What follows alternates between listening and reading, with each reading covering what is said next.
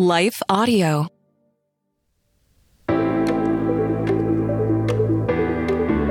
Hello and welcome to Kainos Project. I'm Dale. And I am Tamara. And we're here to help you tackle ancient truths in everyday settings.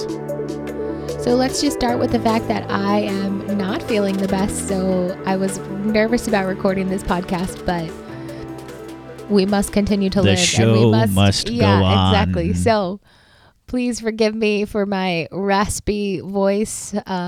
Maybe it's not as raspy as I think. It's probably still really high pitched, but it sounds odd. So sorry, everyone.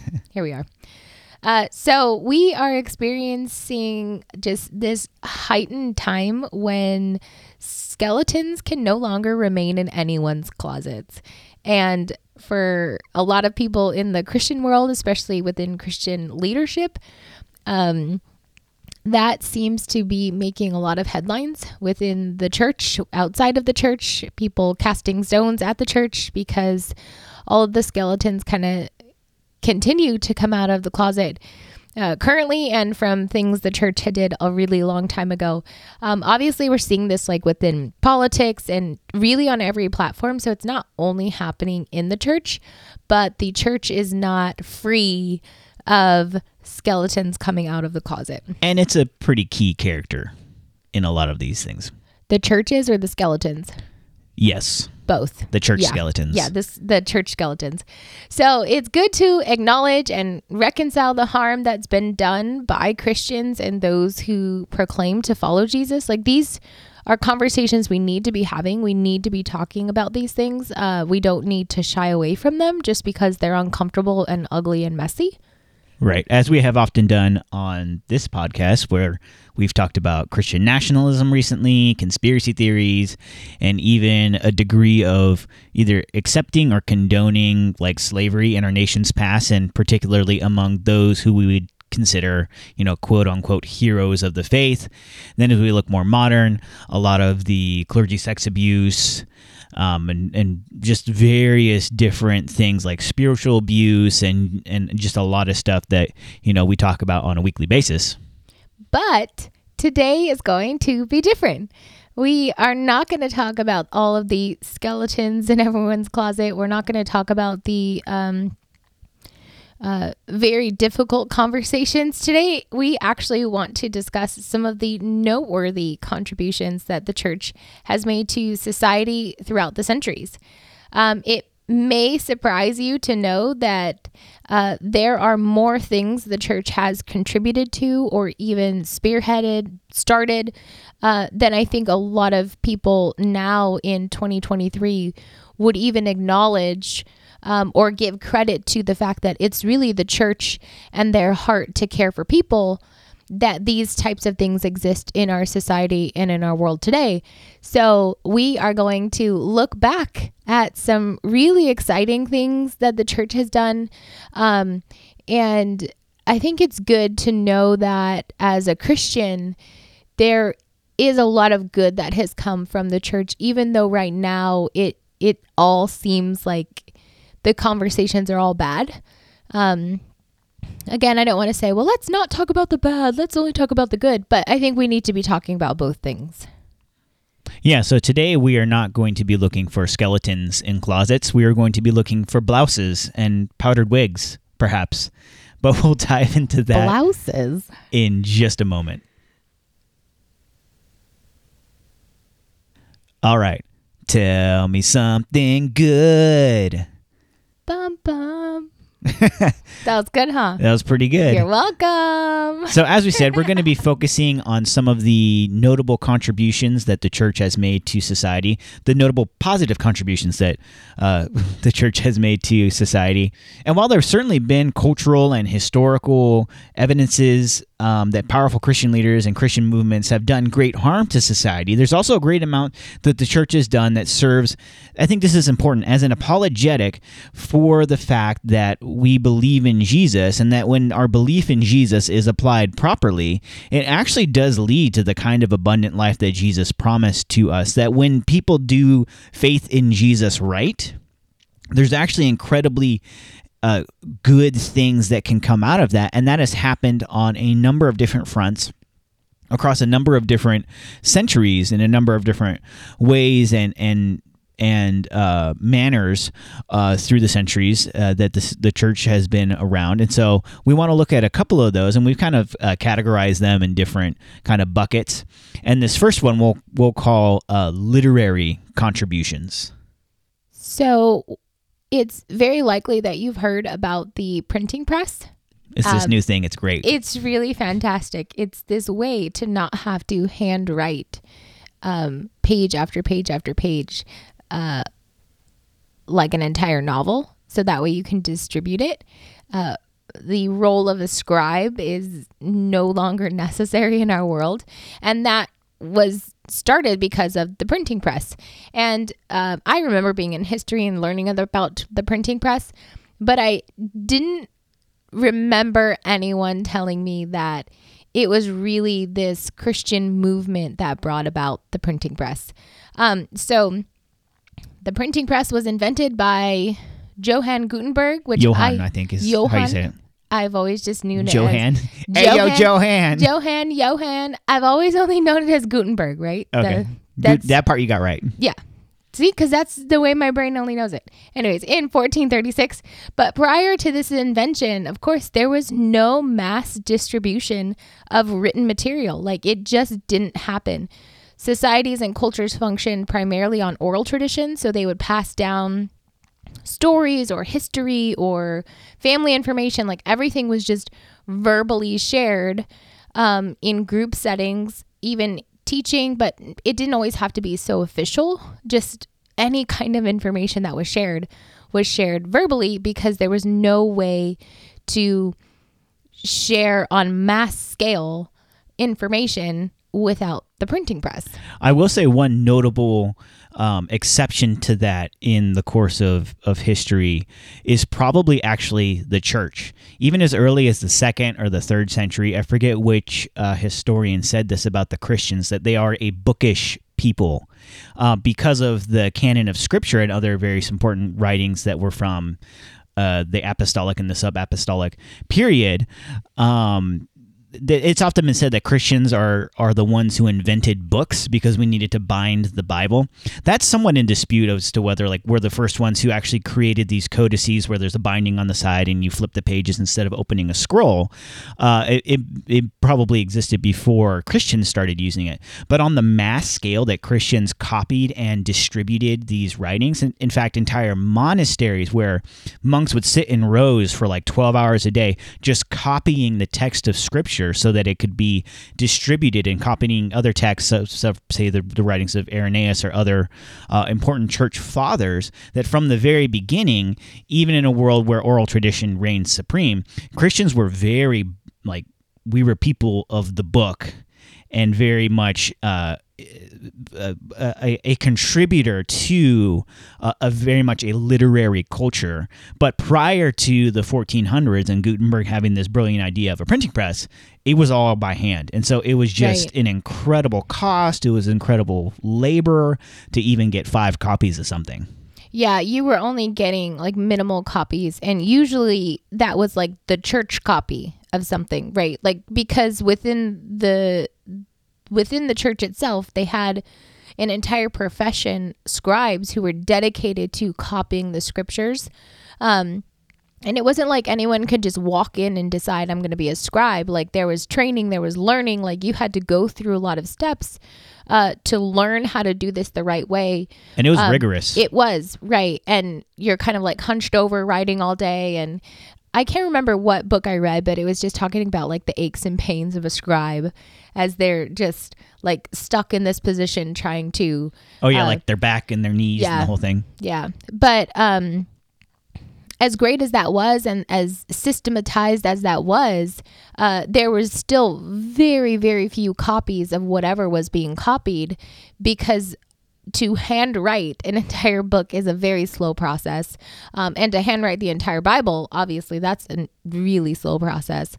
So that's when you just had churches, an entire church had a copy, or they might have only had one book within the Bible copied and available to read out to their congregants. So it wasn't even necessarily churches had entire copies of the whole Bible. They might just have portions of it, and those were shared from church to church as well. Yeah, and I mean, to be sure, these first Bibles that were printed on the Gutenberg printing press. Have you ever seen a Gutenberg Bible? Yes. Yeah, at the Huntington Library here Yeah. in Southern California, every once in a while they'll rotate it in where they have this. It's huge. It's this display, this huge Bible, and so those first Bibles certainly, and they're like very adorned and beautiful, and there's lots of kind of art on them. Those were probably not, for personal consumption. But what they did is they proved that this technology worked.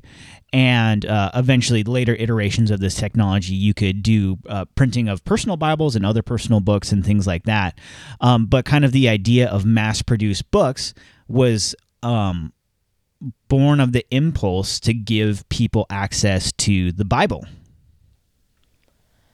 And something else that's so interesting is the heart behind the creation of the printing press was so that the Bible could become more easily accessible. I know you talked about like later there would be personal Bibles, but at this point it really wasn't accessible even for churches in the way that, certainly not in the way that we understand it today, but the entire like creation and innovation behind the printing press started with the church wanting people to be able to have Bibles accessible, churches to have Bibles accessible, and that just didn't happen before. Of course, that ended up leading to different kinds of Christian publication, but later that expanded out to far more than just Christians using the printing press. Yeah, it's interesting to note that in the last 2,000 years, wherever there has been an advancement in terms of literature and getting literature produced on a broad scale to the masses, the church has always been in the neighborhood of that advancement. Right. You even just think about scribes and the whole system behind scribes and the schooling of a scribe. That was the church. And so later you have others that are non-Christians using scribes and using the system. And then we fast forward over to the 1400s where we have the printing press, and it's the next great advancement. But again, it started with Christians. And then the whole world benefits from these innovations and technologies. Yeah, so if you like books, thank the church. Exactly. That's all we wanted to say. Yeah, and so even beyond books, though, this goes further to education as well, which Christians have been a key player in advancing education as well, but we'll talk about that in just a moment. So Christians, maybe we didn't invent books, but we certainly did them better than anybody else at the beginning. And then there was the advancement of the Gutenberg press, which allowed the Bible to be mass-produced for the first time, and then other forms of literature to be mass-produced. But Christians have been more than just about reading. We've also been at the forefront of a lot of educational institutions, particularly here in the West. Right. So schools in America were founded by the church. It was the church who was raising money, who was building the building, who was planting the teachers. And this dates back even prior to the establishment of the United States. In the 1700s, when schools in England were run by the Catholic Church, like in order for you to have any kind of education for your kids, it was you went to the school that the church had provided for that community. In America, particularly, it was the Quakers, the Mennonites, the Presbyterians, the Catholics, and the Baptists who were educating the children in schools that were formed for the purpose, of course, of religious education. But it wasn't just so that they could educate on theology and topics of the church. All of the other subjects were mixed into their desire to educate the children. But over the years, Christians even then started to expand into colleges and higher education universities, again, not just providing religious education, but very diverse curriculum. And some of the most well-known prestige schools still to this day began as Christian universities. Harvard, Yale, Princeton, Dartmouth, Oxford, like all of these Ivy League schools that like high schoolers are currently stressing about trying to get into.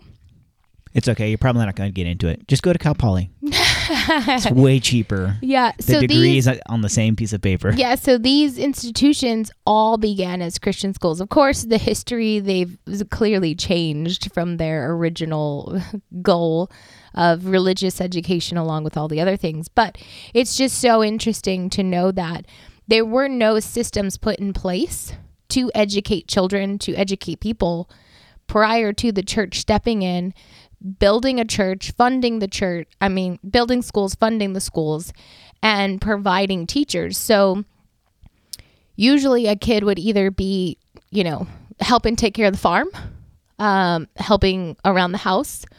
They might even go into some kind of an apprenticeship program if that was within the lineage of their family. If they had a lot of money, there might be a private tutor that was hired in order to educate the children in the house. I mean, that's only if you were like bougie. Right. Though. You had to have a lot of money. So the opportunity for really any kind of education available to families was through the church and the church alone. Right. Yeah. So just the impulse of the church to not only have access to the Bible to be able to read it, and I can't remember who said this quote, but they referred to theology as the queen of the sciences, meaning that theological education is the capstone of kind of the Christian life, there are still all of these other areas of study that are important underneath it, whether it be scientific inquiry, whether it be literature, whether it be history, all these things. It was very much a part of the Christian ethic to be very well versed in these things, to be very well read, because of the belief that God created the world and everything in it, and that all knowledge is God's knowledge and all truth is God's truth. And so there's very much a Christian background behind the idea of, public school for one, and then higher education, universities, and obviously the initial impulse was seminaries, but it expanded way beyond that, and we still see the evidences of that in our society today, as well as across the pond in England and really the world over.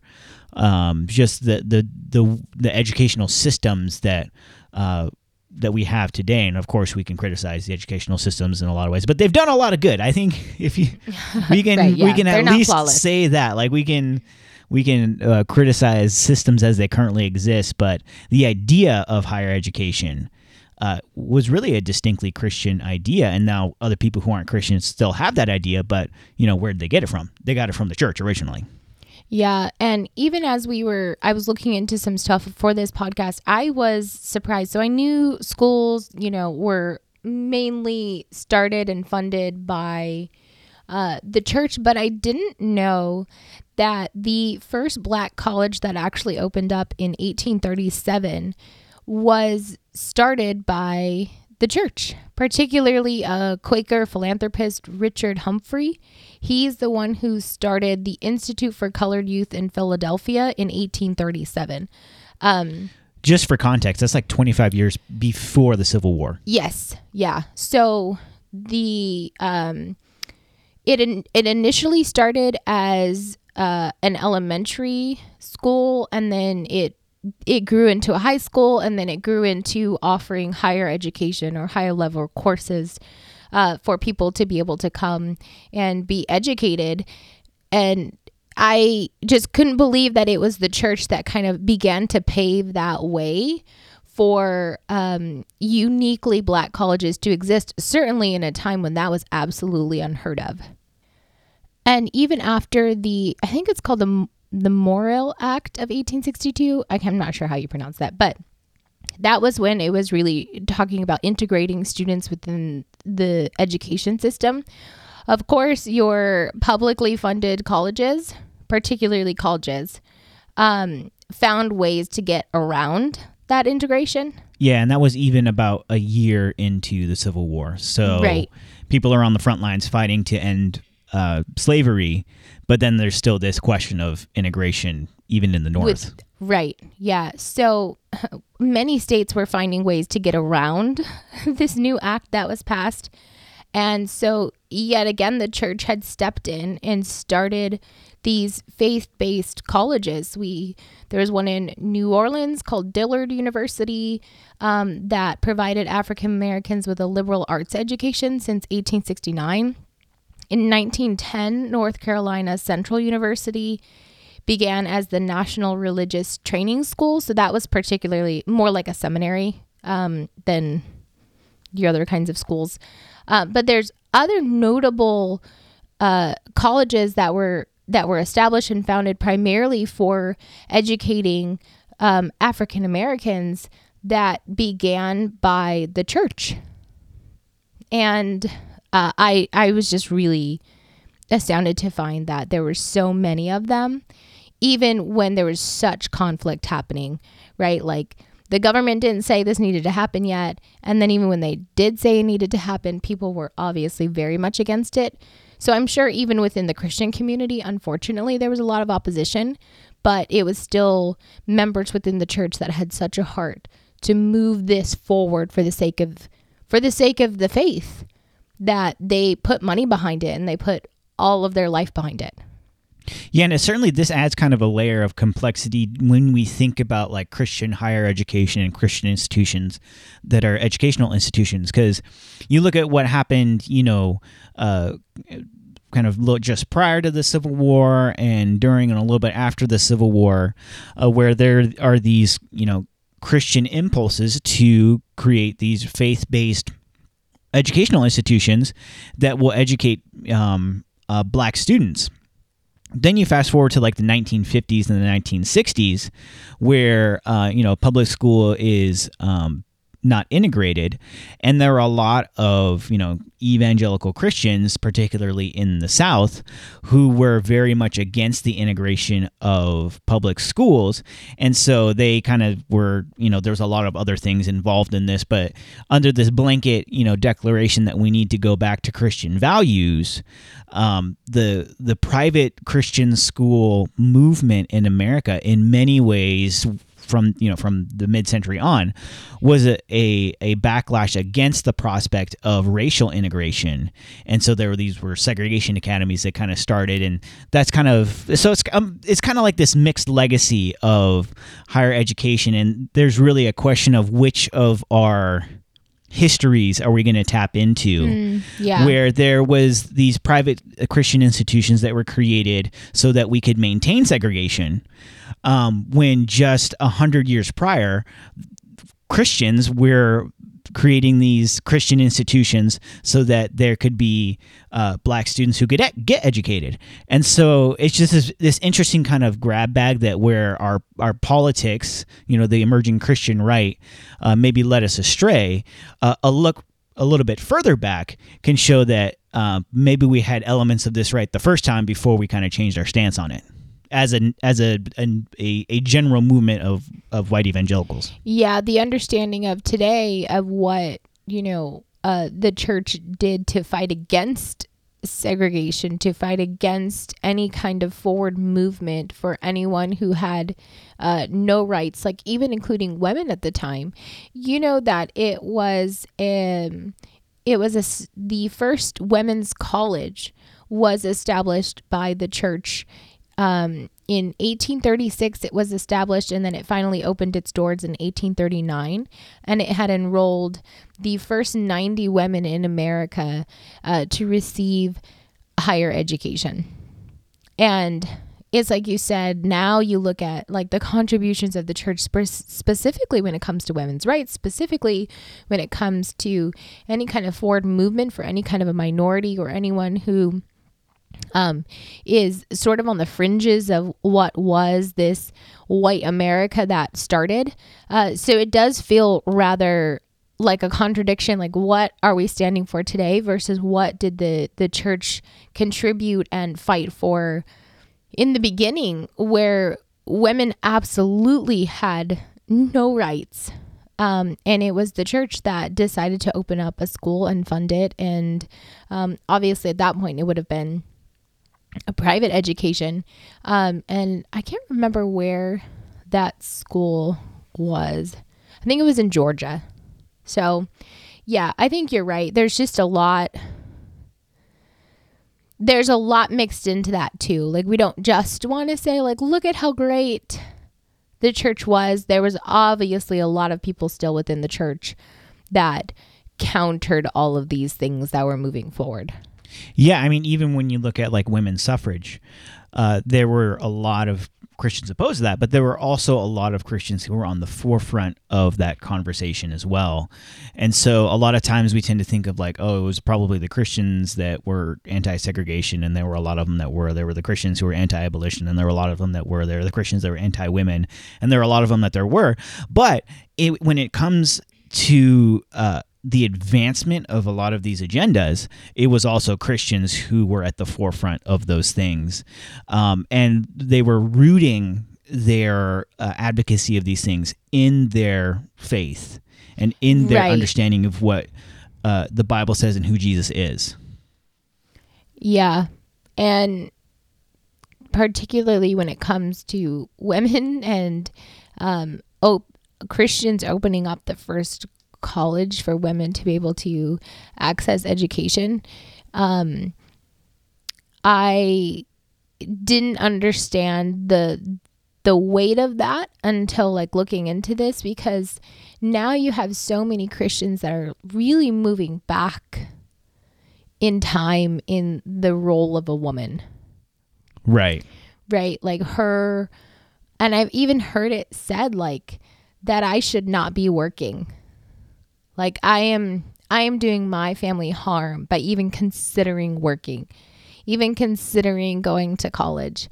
And that is it's really bizarre to me to hear that in the first place. But then like, this isn't even what people were thinking. Well, maybe some, but there were a lot of Christians that were on the forward movement of, no, we should allow women to be educated. Like, that's a good thing for our society. That's a good thing for women. Like, that is edifying and glorifying who God has created them to be, to allow them to have the choice of education.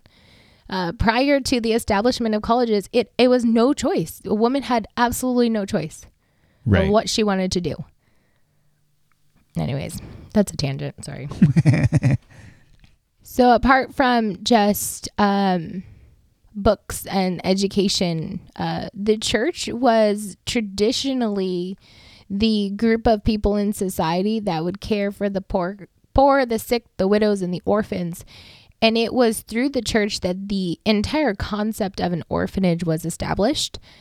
And this idea that there are going to be children that are either unwanted, they're abandoned, or for whatever reason or other, they don't have a family, the church is going to step in and create a home for them and create a space to take care of them. So again, this is all moved out of the mission of Jesus. Like, this is what we're called to do, is to care for others. And so how do we care for some of the most weak and the most vulnerable in our society, which is abandoned children, right? So that came out of this biblical call for the church to take care of marginalized and vulnerable people in society. They created the orphanage. And they did it pretty early on in the church's history. As early as the 4th century, there were monasteries that took the task of fostering orphaned children. And this went up straight up to the Middle Ages. Monasteries would take in these children. They also fought against the practice of abandoning unwanted children, and they established what were called foundling hospitals. And so really from the beginning, this was a Christian project to provide welfare for abandoned children, orphan children, and things of the like. Yeah, and as cities were being established and there was like self-governing within a city, these institutions of orphanages and even schools were really critical to the prosperity of that city's growth, because now you had, even though they were private in many ways, they were the only institutional options, whether it be for orphanages or education. So it kind of felt more like a public service, because the church made their services available to anyone. You didn't have to be a Christian. You didn't have to go to church in order to benefit from the orphanages and the schools, and later we'll talk on about hospitals. But these really became such critical infrastructures for the growth of any kind of a city, as they were learning how to self-govern and step in and like provide these things for their community. It was the church who already had these things established to allow for growth within that city. Yeah, so there was a fair bit of hand-holding, I would imagine, between the church and whatever municipality they were in. But by and large, these were actually funded by the church, even though they were public services that now we would more understand as being provided by the government, as all other public services are, like roads and other infrastructure and things like that. Right, and particularly in America, like around the 19th century, we really see just this spike of kids that were abandoned, and the church is again usually the one who would establish orphanages in response to a war or an epidemic, and they would just step in and make, even if it's just making their facilities available, but they would do more than that and really establish systems that the community could work within. It was the church that first began any kind of a drop-off location for unwanted children. I mean, now we know you can drop off unwanted children at like a fire department and hospitals, but originally it was the church who, it was just commonly known that you could drop off unwanted children at their doorstep. And this dated back prior to America, when churches had established themselves as safe locations to drop off unwanted children.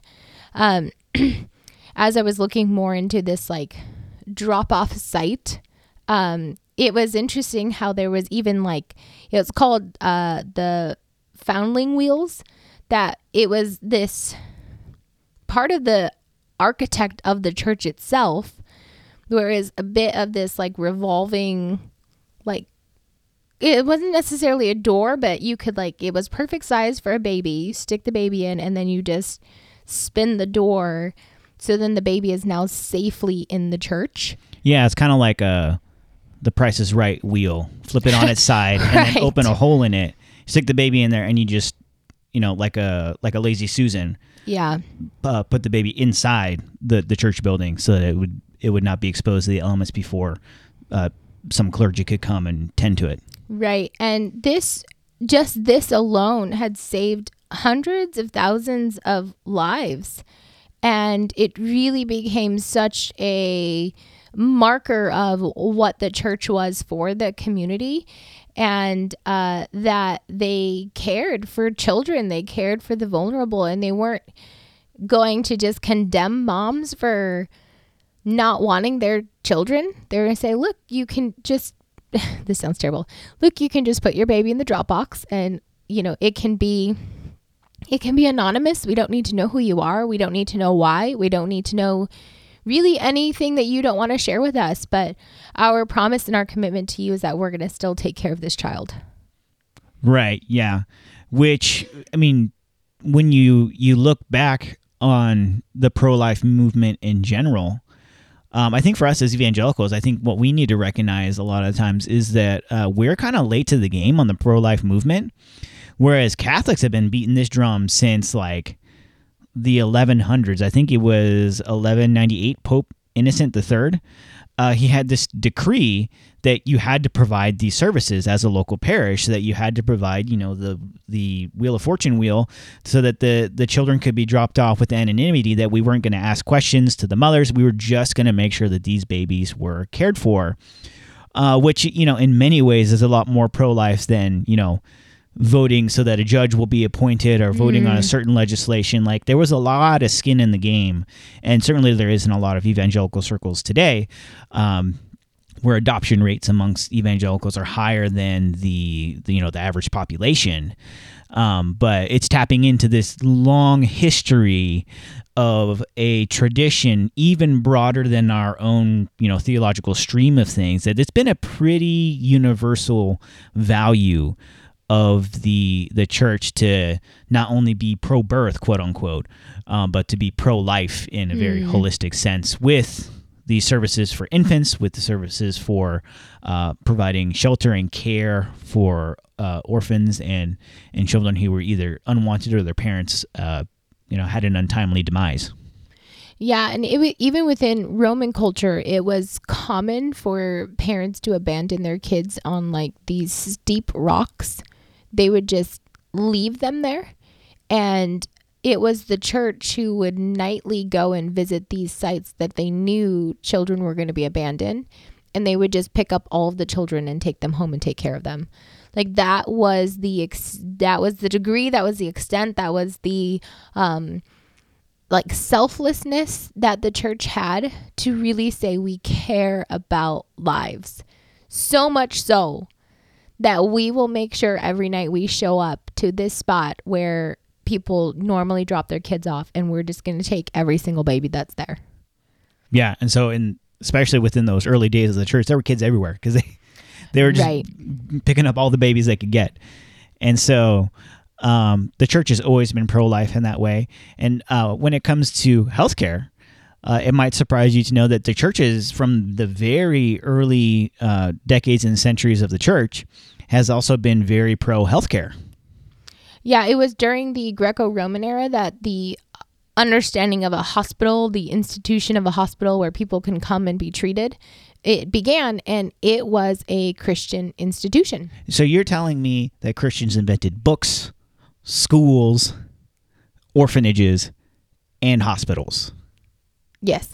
I mean, that as far as like your greatest hits, like that's not bad. That's no, because those are all still things that we're using today, and they're so critical to the structure of our societies as well. Like just basic infrastructure of a society that has, some kind of quality of life for people at the top as well as at the bottom. Yeah, and I wanted to read this quote from a historian, Gary Ferngren, I believe, and he actually specializes in the history of like the medical field and like the growth of that, the different kind of practices of medicine. And this is what he says: the hospital was, in origin and conception, a distinctively Christian institution, rooted in Christian concepts of charity and philanthropy. There were no pre-Christian institutions in the ancient world that served the purpose that Christian hospitals were created to serve. None of the provisions for healthcare in classical times resembled hospitals as they developed in the late 4th century. And as you said, this is coming from a historian who specializes in the history of medicine, which is a very specific field of study. Yeah. So this isn't just like some preacher guy who's like pulling something out of their hat. Yeah. This is like a scholar who studies the history of medicine. He says it's a distinctly Christian idea, healthcare and hospitals are. Yeah, and to be fair, medicine was practiced prior to the creation of the hospital. Like medicine was out there, but it took on more forms of like someone was an herbalist, they were a magician, they were a folk healer. Like there wasn't this understanding of the Hippocratic tradition that we now know to be kind of the fundamental aspect of the medical field. Right. So Hippocrates lived in like the 400s and the 300s BC, so about 300 years before the formation of the church.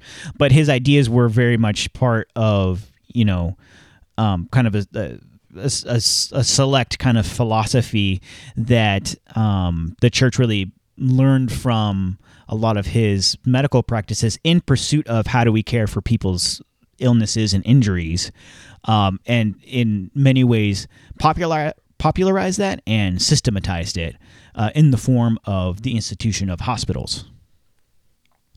Yeah, and I want to be clear, the Romans did have an approximation of a hospital, so you might be listening and say, that's not true, that wasn't the first type of hospital.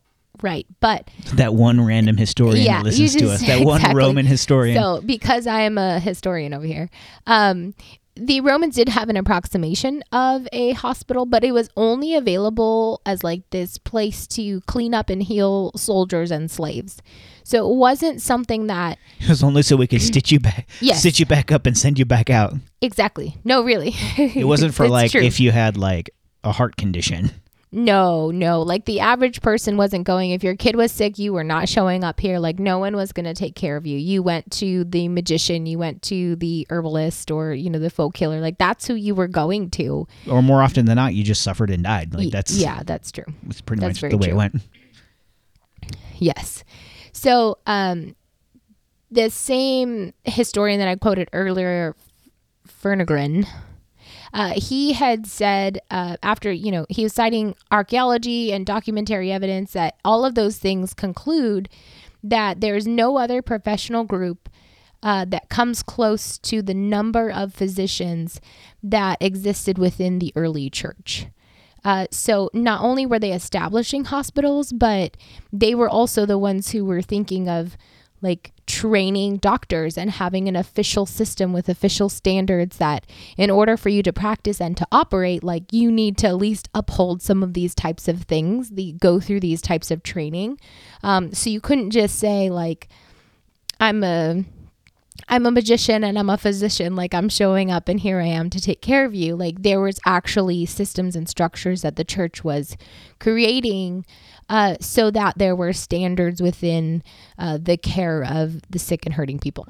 Yeah, so it's not that Christians invented medicine. No. It's that medicine was there, the best practices were there, and so whatever doctors they had among them, it's like, can you train more doctors so that we can systematize this so that, there's people that can be treated, and also that they can be treated regardless of their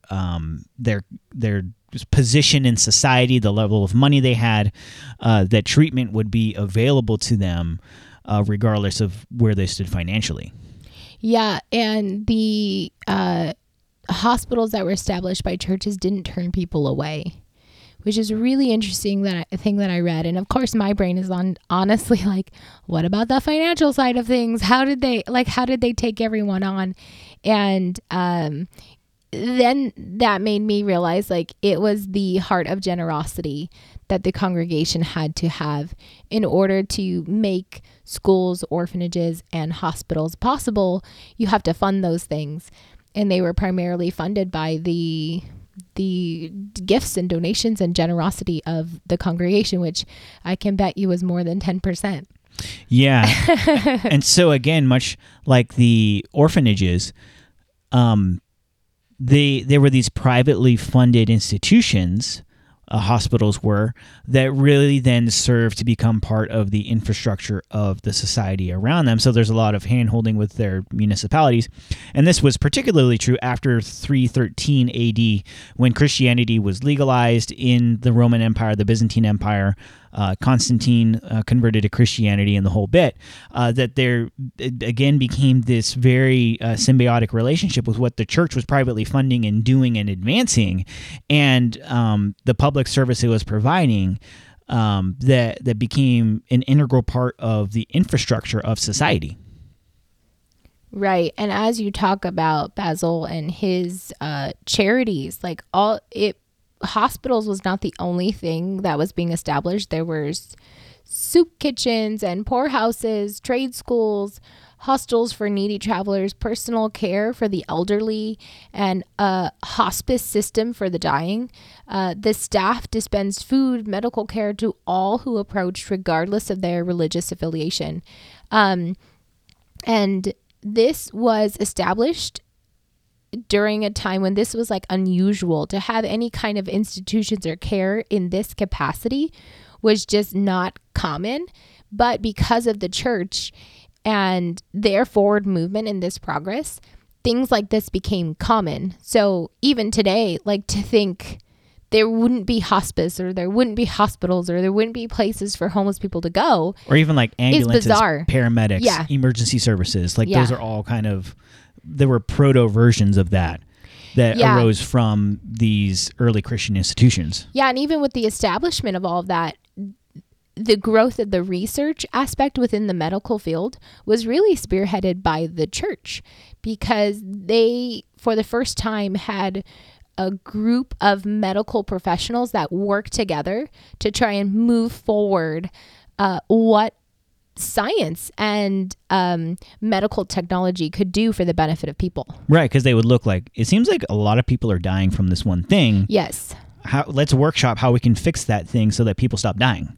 Yeah, they were, working on treatments and large number of patients and judging the effectiveness of a certain treatment. And just the idea of the science of medical technology really being established in many ways by the church feels very counter to the way that Christians are understanding medical advancements today.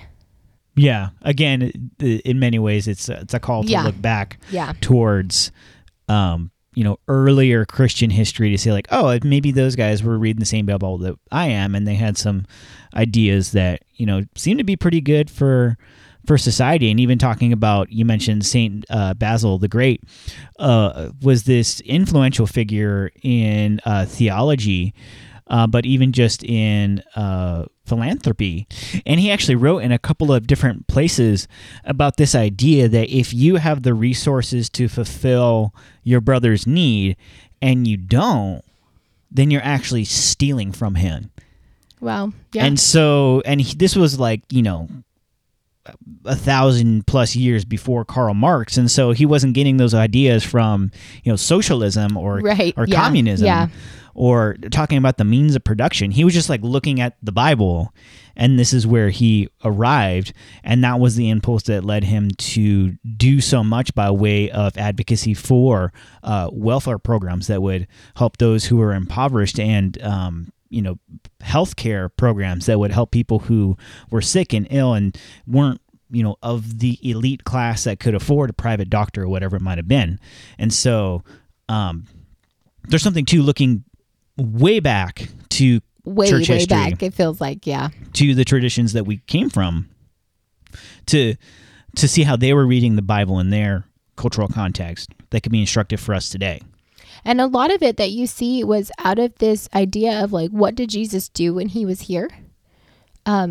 He cared about people. He was healing the sick, and he was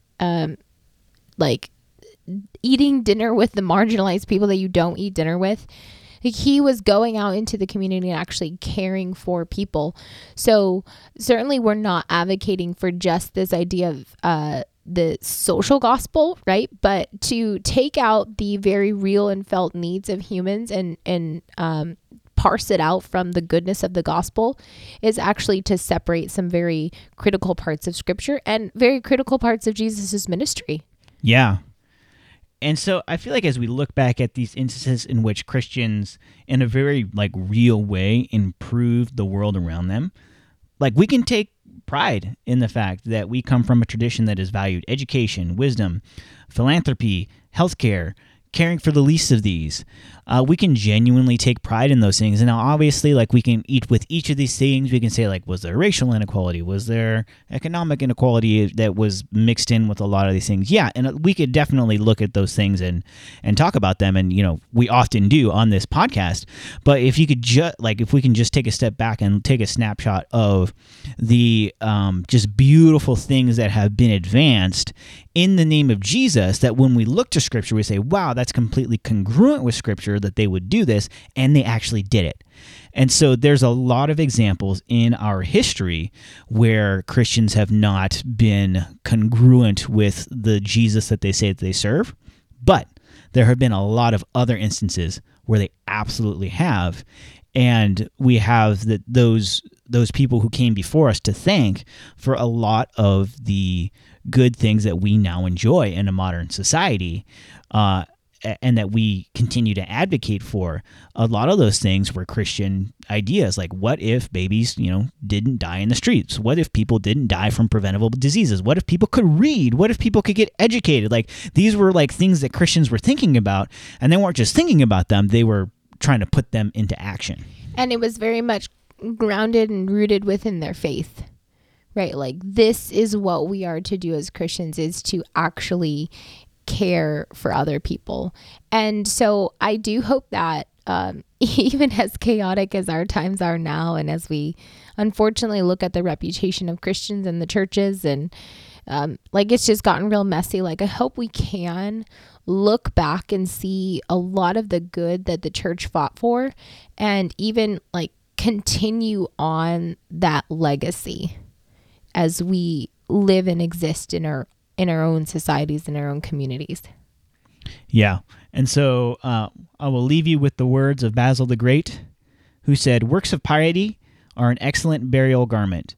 Make your departure dressed with the full regalia of your good deeds. Convert your wealth into a truly inseparable adornment. Keep everything with you when you go." Thanks for listening to the Kainos Project podcast. Thank you also to our partners at Life Audio. Visit lifeaudio.com to find dozens of other faith-centered podcasts in the network, including shows about prayer, Bible study, parenting, and more. If you enjoyed hanging out with us today, consider subscribing to the podcast and leaving a rating and review. And be sure to visit our website, kainosproject.com, for more helpful resources. Thanks again, and we'll see you next time.